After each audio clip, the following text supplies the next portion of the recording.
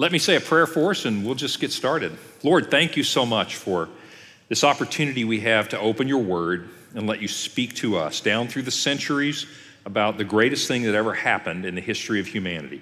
Father, we are grateful that we live in a country where we can study your word and we can do it without harassment. We do pray for our country. I pray for unity in our country. I pray for civility in our country.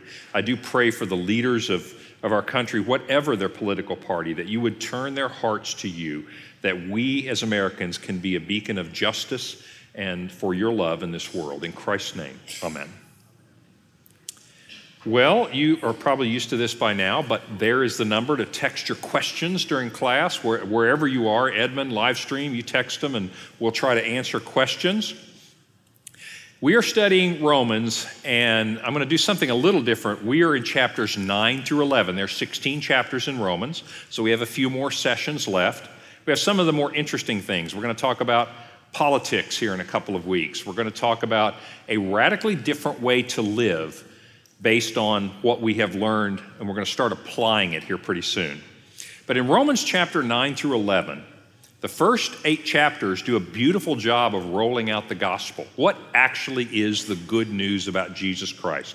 And I hope that it's changed the way you think about the gospel, and it's been very encouraging and empowering.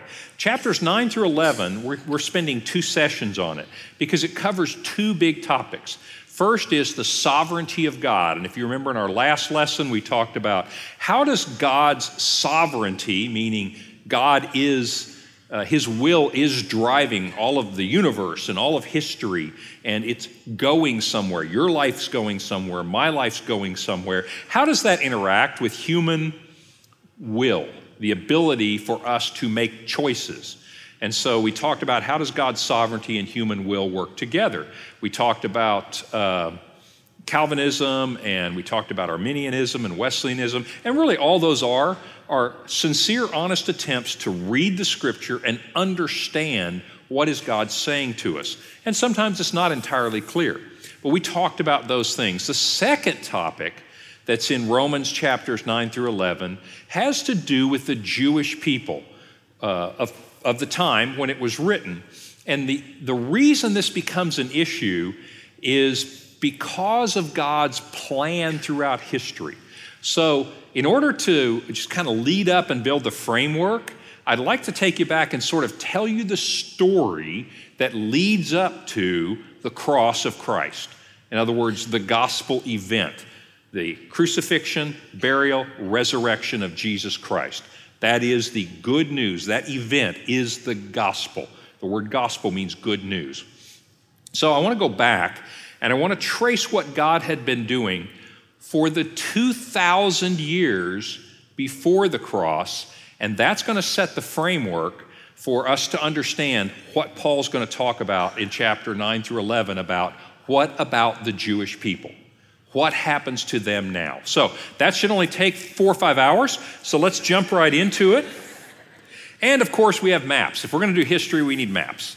So let's go back to 2000 BC. And I'm going to use traditional dating, and I'm rounding it off a little bit. The dates are not as important as the plan. This is the Middle East in that time. I mean, that's Iraq and Iran, Saudi Arabia, Egypt, Israel, Syria. I mean, that's that part of the world in the time of Abraham. Abraham is a significant figure in the history of humanity, but particularly in Genesis, starting in Genesis 12, you pick up the story of a specific individual and his offspring, his descendants. God begins a thread in this plan to redeem humanity. In other words, remember Romans chapters 1, 2, and 3? The wrath of God is justifiably sits on humanity because we have all rebelled against God. We talked about that in Romans chapter 1 through 3. Well, we have a problem. We have a terminal problem called sin, a condition of sin, of rebellion against God. Started in the garden, continues to today. So God reaches out for us since we're not able to turn around and say, we've been sinful, God, we're going to live up to your standard. We can't do that. So God came after us, and he begins this plan.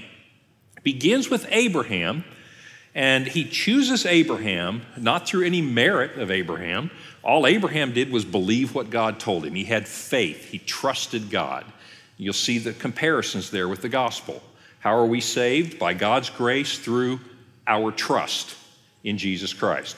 Same thing with Abraham. He trusted God. He did what God told him. So if you remember, God told Abraham to leave his hearth and home, and he was going to go to this land of Israel.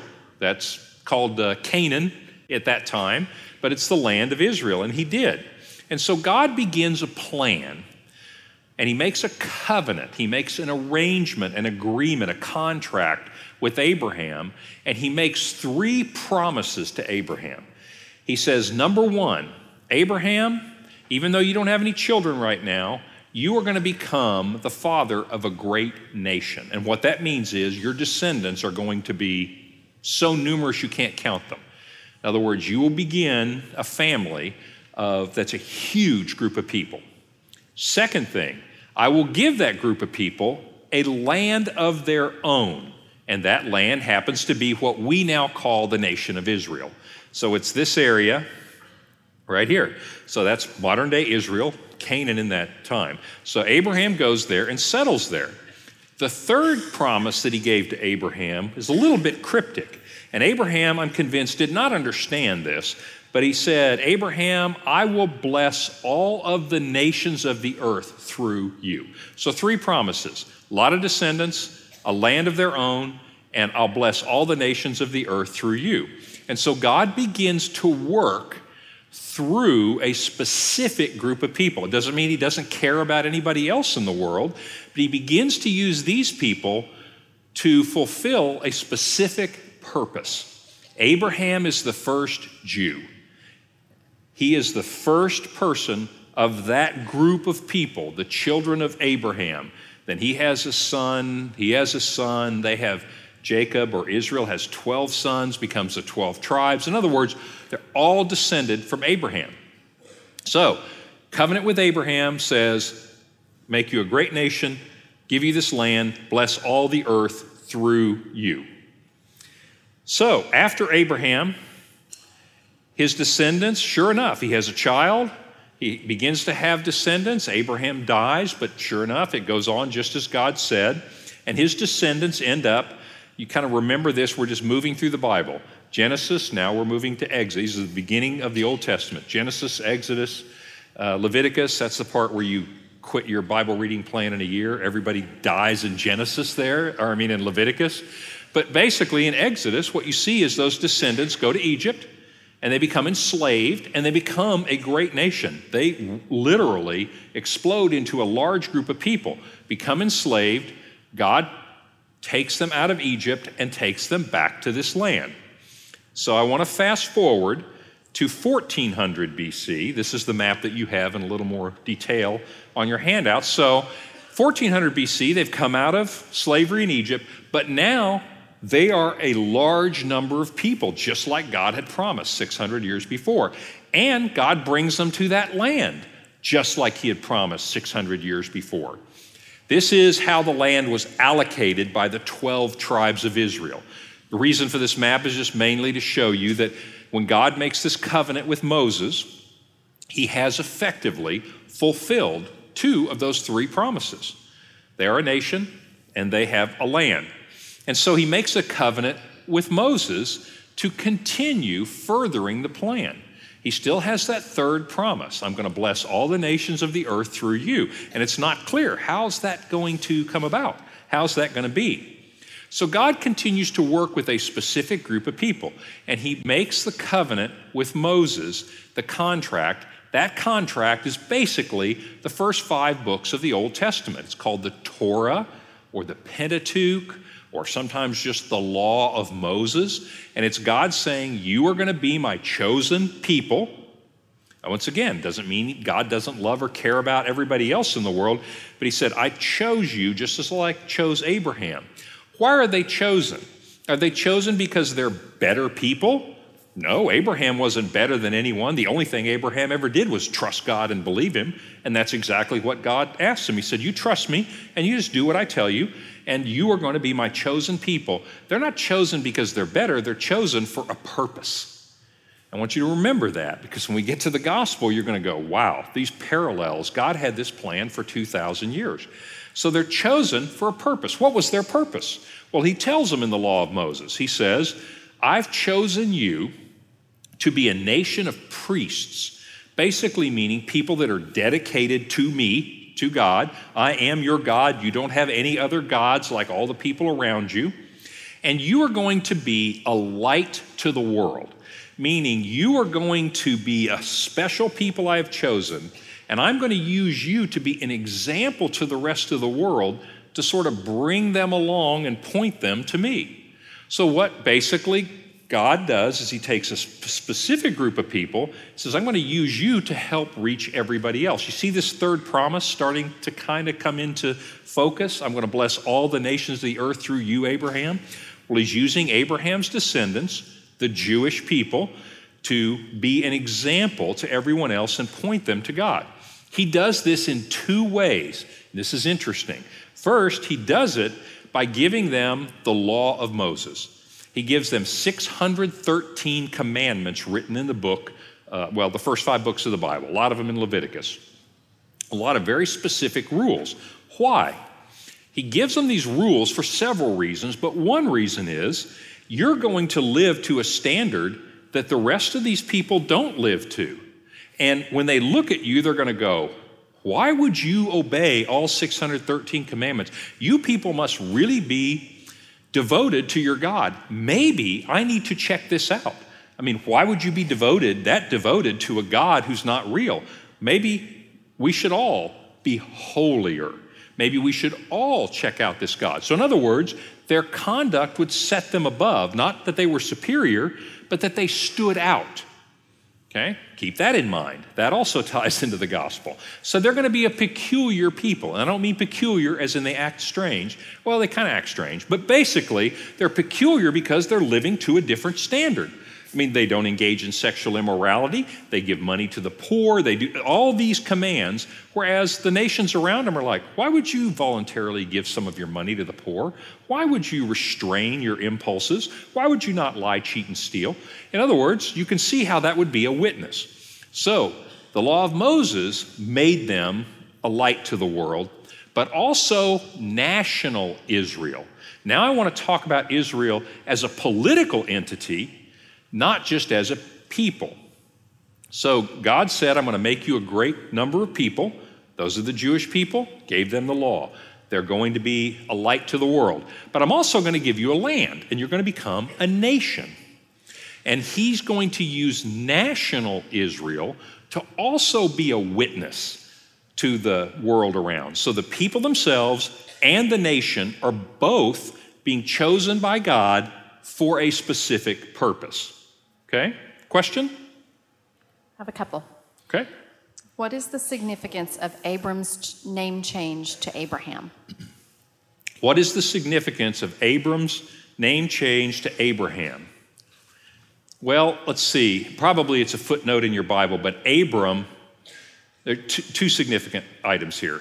Abram means, what's it mean? Exalted father, something like that. And then Abraham means father of many. In other words, the name change kind of ties into the promise that was made. I mean, he didn't have any kids, but God said, you're going to be father of many people. He's like, really? He goes, yeah, I promise it's going to happen. So the name kind of ties into the promise. The other thing, and this still happens today in some Orthodox Jewish sects, changing your name changes your destiny. I mean, I'm not telling you that's necessarily true. I'm just telling you that is a belief, is that a name change given to you by a rabbi, or in this case by God, is a sign that your destiny is also changing. So I think those two things are the significance of the name change. Other question? A question about goodness. In Romans 3, it says, no one is good, but when we choose to follow Christ, that's a good choice. In Genesis, when God creates everything, he says, it's all good. Are we not included in that? Or when it says no one is good, is it talking about reproducing righteousness that God requires? Good question. So what does it mean when he says no one is good? So I'll try to keep this really short. It gets worse than that because Jesus himself says that. You remember when a guy comes up to Jesus and he says, "Good teacher," and he asks him a question. Jesus said, "Why do you call me good? Only God is good." What that means, and then now let's also compare. So it's true, we do have a goodness problem here. And then think about Genesis, where God created this, God created that, and God saw that it was good. That's true. God creates the universe, he creates the Garden of Eden, he creates man and woman, and he says, this is good stuff, all good. The fall happens. Romans 1-3 describes what happened after the fall. Every single one of us have rebelled against God, and we now have an alienation problem from God. I mean, we have a vertical problem, right? And then we also have a horizontal problem. We don't get along with each other very well. So sin disrupted, disordered the whole world. So to say that we are not good means we are not righteous. So the question nailed that. It's saying we're not, quote, good people. There are no good people. I know we say that. I'm not trying to nitpick, but at the end of the day, here's a question you'll get. Why does God let bad things happen to good people? I don't mind answering that question. In fact, maybe in January, we'll do the book of Job and just talk about suffering. You guys ready to be depressed for a few weeks? Maybe we'll talk about that. But that's a fair question, but it's not worded right, because I would want to say, and this is a big deal, there are no good people. That question presupposes there are totally innocent people, and just bad stuff happens. There are no innocent people. Jesus said there aren't any innocent people. The Bible says there aren't. None of us are innocent. That's why the gospel had to happen, so that we could become righteous. So that's what he's saying when he said no one is good. Great question. Well, let's keep going in our history. So in 1400 BC, roughly, they have a nation, they have the people. Let's go forward a few hundred years to the reign of David. So this is in about 1000 BC. Now you see, this is a neat little map because it just shows you Saul, David, Solomon. But basically, it's kind of a golden era. What's happening now? Now you see you have the nation. They've defeated their enemies. Solomon is rich. He's wise. I mean, the whole world's looking at the Israelites, the Jewish people. And they're looking at the nation and they go, your God must be something, because you guys don't have any oil and you really don't have much in the way of armaments. And yet, look at this. I mean, historically speaking, the history of the Jewish people and of Israel should not have happened. They should have just been wiped out. In fact, if you look at the 20th century, ever since statehood of Israel, a lot of people would say, why in the world is Israel even still here? Well, it's pretty miraculous, isn't it? Well, it's God fulfilling this commandment to them. And so they have a people, they have a nation. But he makes another contract, sort of a side deal with David. He said, the Mosaic law, that's all still going on. I'm still working my plan. But David, I'm going to make another agreement with you. Your throne is going to last forever. David goes, really? Awesome. And you think to yourself, that can't be literal. And so some of that prophecy seems to refer to his son Solomon, but some of it seems to be looking forward. And sure enough, the Jews have always read that prophecy back in the book of Samuel to be forecasting to this Messiah that was going to come. God told Moses in 1400, I'm going to raise up a prophet kind of like you, who's going to do something. He's going to set a lot of people free from slavery like you did, Moses. Then he tells David, I'm going to raise up a king like you, but his kingdom will never end. And so you begin to start looking toward something bigger that is going to happen out of this whole process. So this little thread, this little plan that God's been working, all culminates in Jesus Christ on the cross, empty grave, resurrection. So the law of Moses and the Jewish people, Jesus was a Jew, literally out of Abraham. Jesus is a child of Abraham 2,000 years earlier. He's also a child of David in his heritage. And so from Abraham, he's going to fulfill that third promise. All the nations of the earth will be blessed through you. And he's going to fulfill that promise to David that out of your lineage will come a king whose throne will last forever. So the Jews at that time see this Messiah coming, what are they thinking? They're thinking he's going to be like David. He's going to conquer his enemies and sit on a throne. And he's going to turn our hearts back to God like Moses did and give us new communication from God. Well, that's exactly what Jesus did, but not in the way they thought. But here's a fair question. If God's been working this plan for 2,000 years and he's been doing it through the Jews so that he could bless everybody, why did so many Jews not accept this? Do you see the question? Why? Many Jews became Christian, but many more did not. And in fact, they persecuted the Christians. And in fact, they had a hand in crucifying the Messiah. So the question comes, and Paul wants to pause. He says, time out, because I know what you're thinking. If God's been working on this through this special group of people for 2,000 years, what happened that they missed this? They didn't see it. So that's what's happening as we jump into Romans. So now you have the background, and Paul says, what shall we say? The Gentiles, meaning non-Jews, who did not pursue righteousness, in other words, we weren't chosen people, they weren't working with God, we were kind of watching the Jews going, hey, maybe your God really is real.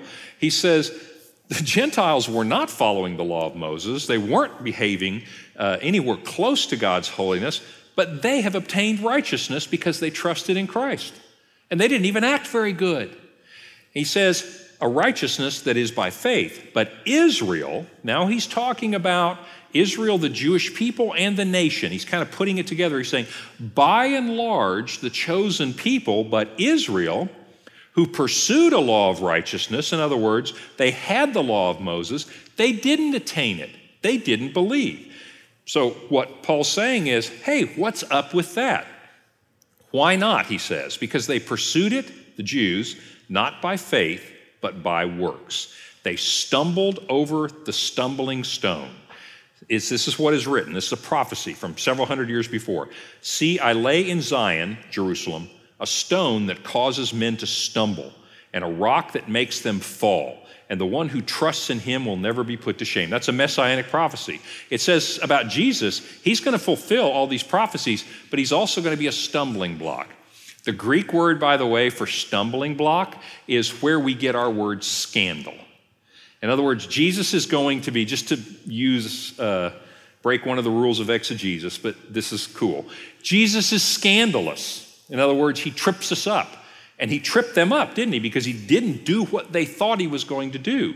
He came and he said, I'm going to fulfill that third promise. All the nations of the earth are going to be blessed through me. You're going to be saved by grace through faith, by grace through trust in what I'm about to do. I'm going to do something, death, burial, resurrection, bearing the sins of the world, reconciling us with God. That's what Romans 1-6 is talking about. He said, I'm going to do that, and if you trust in that, you're going to be right with God. And some of the Jews go, what? You're kidding me. We've been following 613 rules. I can't accept that. That's scandalous. I can't accept it. And that's what this is saying. What Paul said is they were trusting in their behavior, which was only ever a way to get to Christ. And so they held on to the behavioral system and they missed it because salvation was by God's gift through trusting in Jesus Christ. So he said the Gentiles had no problem with that at all. They were like, wow, this is the best news I have ever heard. In other words, I know I'm alienated against God. I know I'm not a, quote, good person. And you're telling me that Jesus Christ made a way for me? I'm following him. But the Jews said, no, we're trying hard to live up to God's standard. We're going to hold on to that. And so that's what he says is that's part of why Israel did not really embrace that. So there's an interesting thing there because that's still true today. Sometimes, quote, religious people hold on to our behavior. And people who are, quote, not religious sometimes have an easier road to connect. They know that they're sinners. Sometimes we don't think we're really that big a sinner. And so, remember Jesus' parable? Jesus talks about this. He said, a Pharisee came and he stood and he thanked God and said, thank you, God, that I'm not a sinner like that guy. All right, so kind of proud. And was the Pharisee more righteous in his behavior? Sure. He behaved more like God wanted you to behave than this guy, but that'll never get you there. This guy, he said, Lord, I can't even come before you. Forgive me, a sinner. And so he's saved by grace. Pharisee is not. Beware of that, because that can happen to us too. Let's never forget that the basis of our relationship with God, the basis of our salvation, our ongoing salvation, is trusting in what Jesus Christ has done. We behave like God because of that. We're not saved because we behave like God. And that's what Paul's saying. Don't get that mixed up. So then he goes on, and he wants to explore this just a little bit more. He said, so then I'm going to ask this. We're in chapter 11. Did God reject his people? Interesting question. He said, well, they were the chosen people. They didn't accept Jesus, so what's God going to do with them now? Did he reject those people? Paul said, no way. God's very faithful. He said, I'm an Israelite myself, a descendant of Abraham from one of the 12 tribes, the one of Benjamin. God did not reject his people. Don't you know that the scripture says in the passage about Elijah, he goes on to talk about Elijah, and Elijah says, oh God, I'm the only one who still believes in you. And God said, no, I've reserved for myself 7,000 who have not worshiped Baal. So too at the present time, there is a remnant chosen by grace. So what is he saying? He's saying God's actually got a plan. And that is, a lot of Israel is not going to follow Jesus Christ. He said, but I have a remnant. I have a small group of faithful Jews, and they're going to be the nucleus of the church, of what I'm going to do. So there's two key ideas here. The idea of election, which we talked about in our last lesson, God sovereignly choosing and orchestrating history, and the idea of a remnant. That is an idea that runs all through the Bible.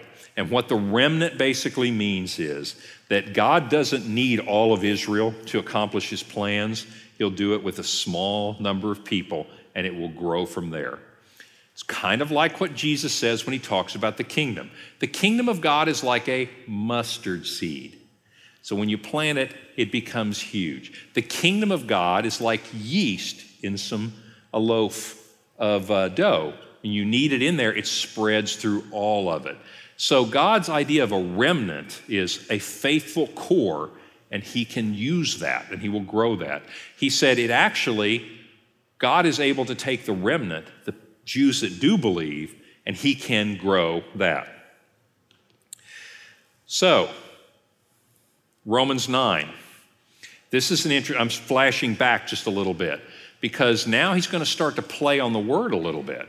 Because if you think about it, let me give you an example of how this worked. So you have the Jews, Israel, you have the Gentiles. The gospel is for everybody. Jesus is fulfilling that third promise. I'm going to bless all the nations, not just the Jewish people, but everybody. Paul would go into a town, he would go into the synagogue on Saturday on the Sabbath, and he would talk to them about Jesus Christ. What would he do? He'd pick up the Old Testament scroll, read something and say, that points to Jesus Christ. Let me tell you how it works. He may have told the story I just told you. Remember Abraham? Here's what God was doing. Remember Moses? That's what God was doing. Remember David and what God said to him? That's what God was doing. And Jesus is what it all points to. That's what he was preaching. Some Jews believed, others didn't. The ones that didn't threw him out. What did he do then? Went to the Gentiles. He would just walk into the bar on Saturday. They're not worshiping, they're watching football, right? They're watching college football. So he'd walk in and say, hey, who's playing today? Great. Hey, by the way, let's talk about Jesus. And so he would talk about Jesus, and many of them believed. And so what did the early, quote, church look like? What did the early group of believers look like? Mixed. People that were Jewish ancestry, people that were non-Jewish ancestry. What did they have in common? They all put their trust in Jesus Christ. That's what the church looks like. But he makes an interesting statement here, because it says it's not as though God's word had failed, for not all who are descended from Israel are Israel. Not because they are his descendants are they Abraham's children. In other words, it's through the promise. What's he saying there? He says, you've got national Israel, and you're Israelites because you live in Israel. You also are Jewish because you're descended from Abraham. He said, but honestly, it's never been about your descent. It's been about your heart. It's been about your faith. In other words, not all of Abraham's children are really Israel, are really the chosen people. Jesus says the same thing, and they got really ticked at him. Remember, Jesus is talking to a group of Jewish leaders, and he says, you guys think you're all going to heaven because you're children of Abraham. You're descended from Abraham. He says, if God wanted to, he could make children of Abraham out of those stones. Being a descendant of Abraham, that's not what being chosen means.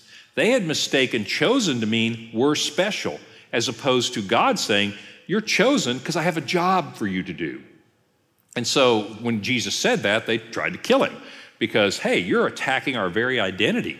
We think we're all going to heaven because we're children of Abraham. And Jesus said, no, that's not the way it works. And that's what Paul is saying. Not all Israel is Israel. And what does he mean? Not everybody who's an Israelite really believes. Let's keep going. You'll see he's going to use another analogy like this. This is good news for you and for me. So, chapter 11, he says again, did the Jews stumble over the stones so far as to fall beyond recovery? Not at all. In other words, God's actually still working a plan here. He says, because of their transgression, salvation has come to the Gentiles. I'm talking to you Gentiles, inasmuch as I am the apostle to the Gentiles, that basically if some of the branches, 17, have been broken off, and you, even though you're a wild olive shoot, have been grafted in, you now share nourishing root, sap from the olive root. Here's the analogy. He says, Israel is like an olive tree, the Jewish people, and some of them didn't believe, and they're like branches that have been cut off. Remember Jesus?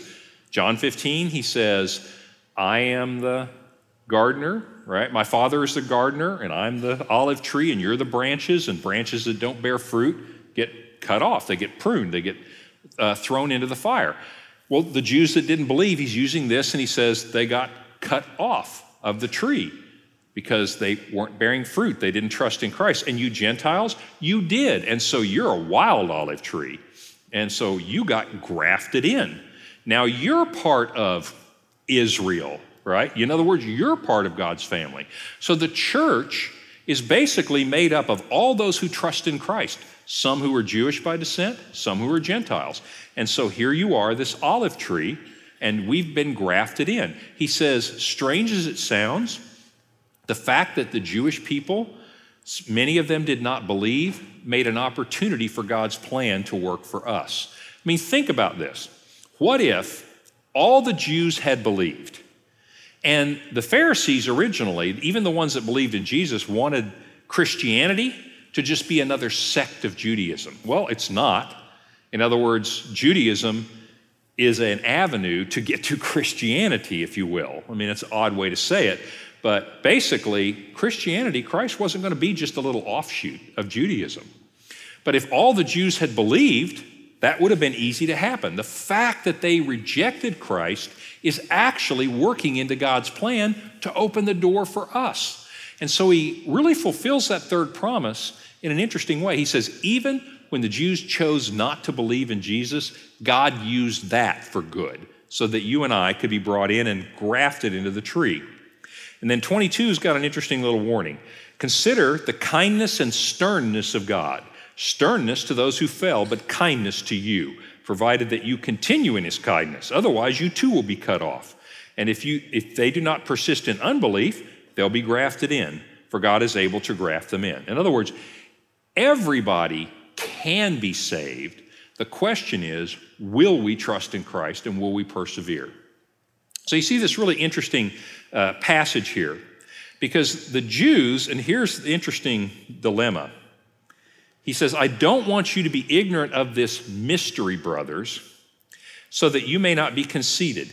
Israel has experienced a hardening in part until the full number of the Gentiles has come in. It's interesting, this interplay between God's will and people's will. In other words, God's desire is for everyone to be saved. Many of the Jews did not. And you could say, oh, that's a failure in God's plan. Actually, no, God's cooler than you think. That presented an opportunity for that third promise to be fulfilled. and everybody can now come in. In other words, there's a prophecy that said, the stone that the builders rejected has become the cornerstone. That's Jesus saying, I wasn't good enough to fulfill your expectations of the Messiah, but what I did is going to save the whole world. You rejected me, and that opened the door for all of us to accept him. It's really quite subtle what he's saying. He says, God's able to get his will done. He's going to fulfill that third promise, even if our decisions seem to thwart his will. So it's a very interesting interplay, but you see God's sovereignty and his love. And then this is interesting. Verse 26, and he says, so all Israel will be saved. Now that's an interesting thing to say. In other words, he's saying even Israel's rejection of Jesus works into God's plan. Does that mean those Israelites? He's like, good job. No, terrible job. You rejected Jesus Christ. But even that worked into God's plan. And he says, all Israel will be saved. That's definitely what Jews then and many Jews now believe. This is a quote from the Mishnah. The Mishnah is, remember Moses in 1400 BC, goes up on the mountain, God gives him 613 commandments, types it in, and brings it back down and says, here's the list of rules. Well, according to Jewish teaching, you're not going to find this in your Bible, but according to Jewish teaching, he also gave Moses oral instructions that Moses said, don't type this in, just pass it on. And so he just gave him some oral instructions. By the way, that oral law is what Jesus had such heartburn with the Pharisees. He didn't disagree about the 613 commandments. He kept all of those. But they had a bunch of other commandments that were the oral law. The Mishnah is basically that oral law. So this is not in your Bible, but this is the teaching, and that is all Israelites have a share in the world to come. What does that mean? All Jews go to heaven.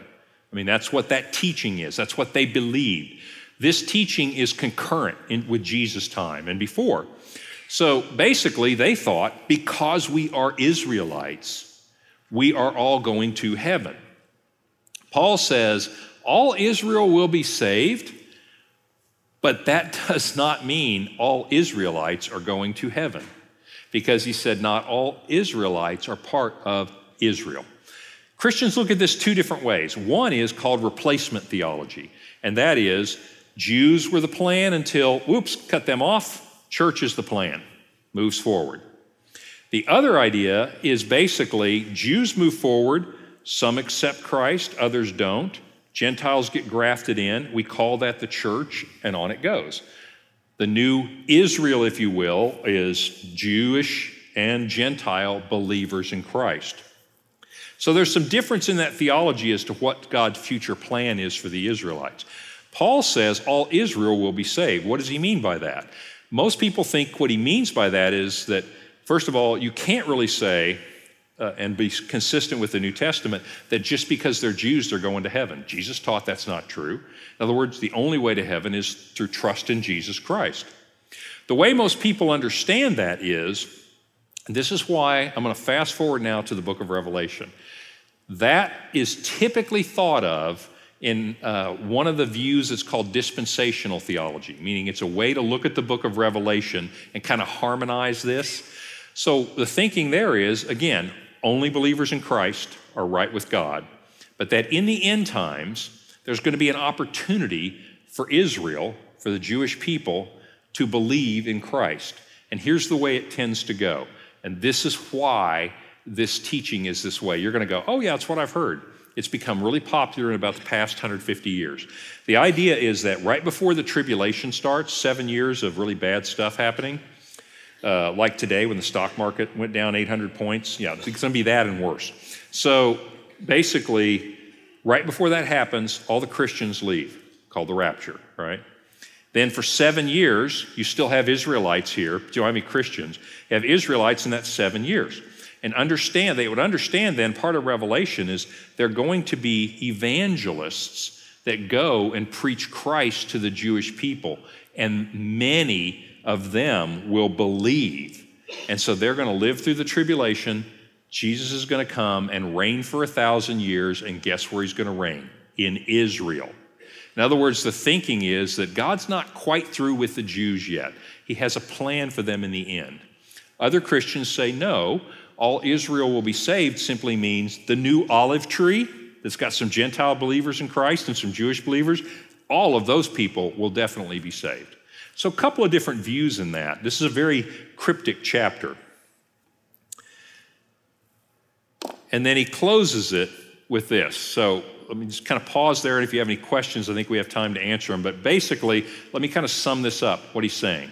He says, I want to take a time out and just assure you that the fact that many of the Jews didn't believe and that some of them were complicit in Jesus' death actually worked in God's plan. Did they choose to do the wrong thing? Yes.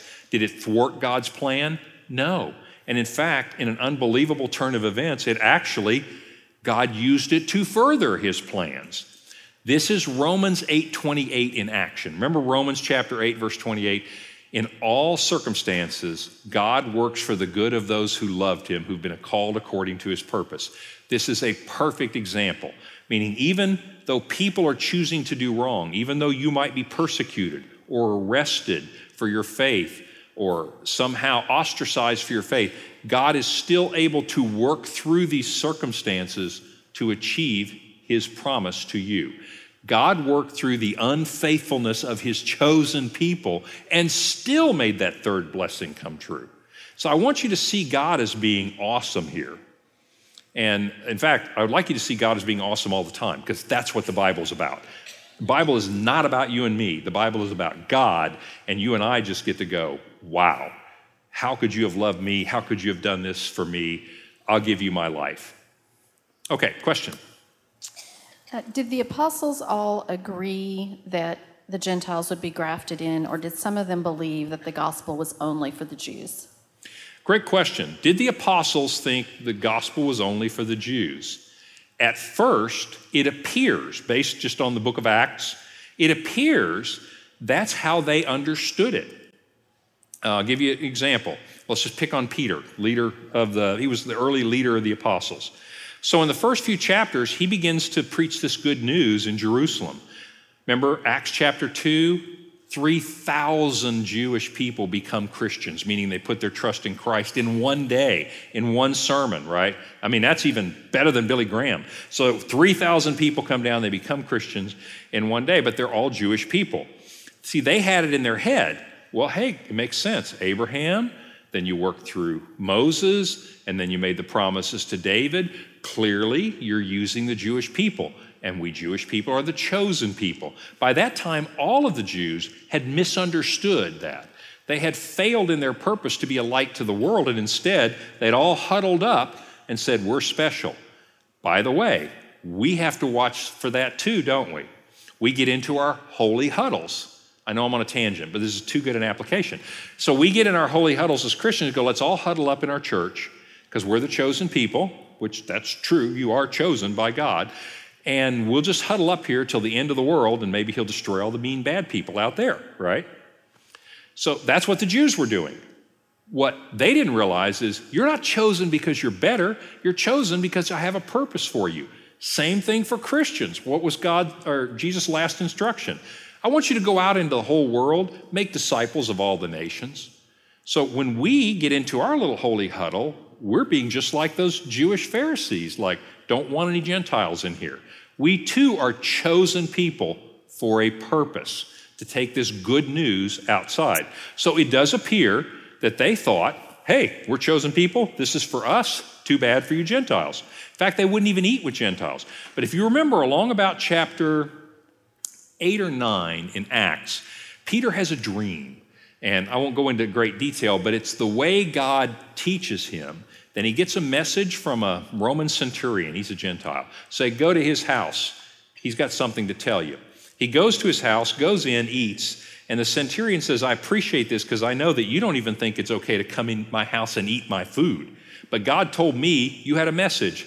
And Peter goes, I see now that this good news is even for the Gentiles. So it appears to have dawned on them very early, but I think they were caught in that same understanding at the beginning. Great question. Regarding your comment about all of Israel being saved, since you've been there recently, How close do you think Israel is to achieving this? So all Israel will be saved. How close is modern Israel to achieving this? Well, you have to differentiate two things here. National Israel is an entity, and it may be that God has plans for national Israel. But as far as the true Israel, meaning, Paul said, not the descendants of Abraham, but the people that put their trust in Christ, I would say national Israel is Christians typically are basically supportive of Israel as a nation because of national Israel's history. But as far as individual Jewish people coming to Christ, it seems like in Israel the same thing's happening as in Europe and in America, and there's more secularization. In other words, the Orthodox believers seem to be smaller. There are people becoming Christian in Israel, but it appears that in that nation, those people are following the same cultural patterns as you see other places. Okay? So, it's kind of a weird little bit of a detail and kind of a detour off our main track, but Paul felt like it was important to explain, why does the plan of God appear to take a right turn? And he said, that's so that you and I could be saved. That the unfaithfulness of the Jews, their hardening for a time, was so that God could fulfill that promise to us. But any Jew that wants to accept Jesus Christ can, and there's kind of a hint that Jewish people, perhaps in the end times, will come to Jesus Christ, depending on your theology. And so I realize that's kind of cryptic, and so does Paul. This is how he ends it. Oh, this is called a doxology. A doxology is a word of praise. And so he just breaks into spontaneous praise for God as he thinks about it. He says, man, this makes even my head hurt. He said, and I think I understand it. Oh, the depth of the riches of the wisdom and knowledge of God. How unsearchable are his judgments. His paths are beyond tracing. Who has known the mind of the Lord? This is a quote from Isaiah. Or who has been his counselor? Who has ever given to God? That's a quote from Job. That God should repay him. For from him and through him and to him are all things. To him be the glory forever. In other words, what Paul is saying is, who could have foreseen this? Who could possibly be so awesome that you could take into account the unfaithfulness of your very chosen people and still make it work out to keep your promise to all of humanity? He goes, this is beyond my understanding. The love of God is beyond our understanding. I mean, why? We literally have all rebelled against God. We all, like sheep, have gone astray, right? And we have all wandered from God. How unsearchable is his love that he would come for us and bear our sins and give us the opportunity to be reconciled by placing our trust in him. Paul just breaks out into praise.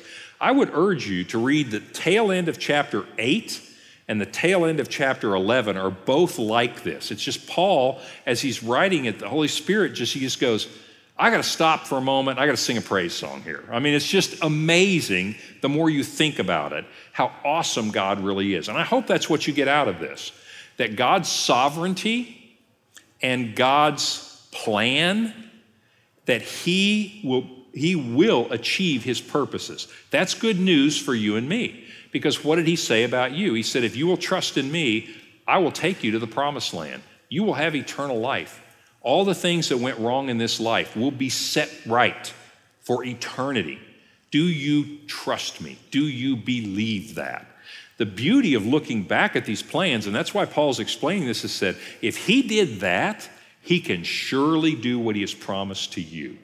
What does that mean for you and me? What it means for you and me is that it should permeate our day-to-day life, knowing whatever happens here is not outside God's plan. It's not like he was surprised, like, oh my gosh, my chosen people have rejected my son and they killed him. Who saw that coming? That's not the way it worked. You know, God says, yeah, I'm so disappointed, and yet I will still work everything out for good, and I will still achieve it. That's true on our basis too. When you go to work and your boss is being a real jerk, and bad things are happening, and you had a flat tire, and traffic is backed up, and all of these things, I mean, I realize I'm being a little trivial here and being a little facetious, but my point is, when bad things happen to us, you realize if he can do that, he can handle this. And that's really true. That's why Christians have always been optimistic about the future, is our God is bigger than whatever can happen. Might it be unpleasant? Of course it might be unpleasant, but I know what awaits me at the end. Christianity is all about eschatology. When I say eschatology, I mean the long view. If you want to be a Christian and you think this week needs to go well or God's not a good God, that's not Christianity. Christianity says you take the long view and all of this works out.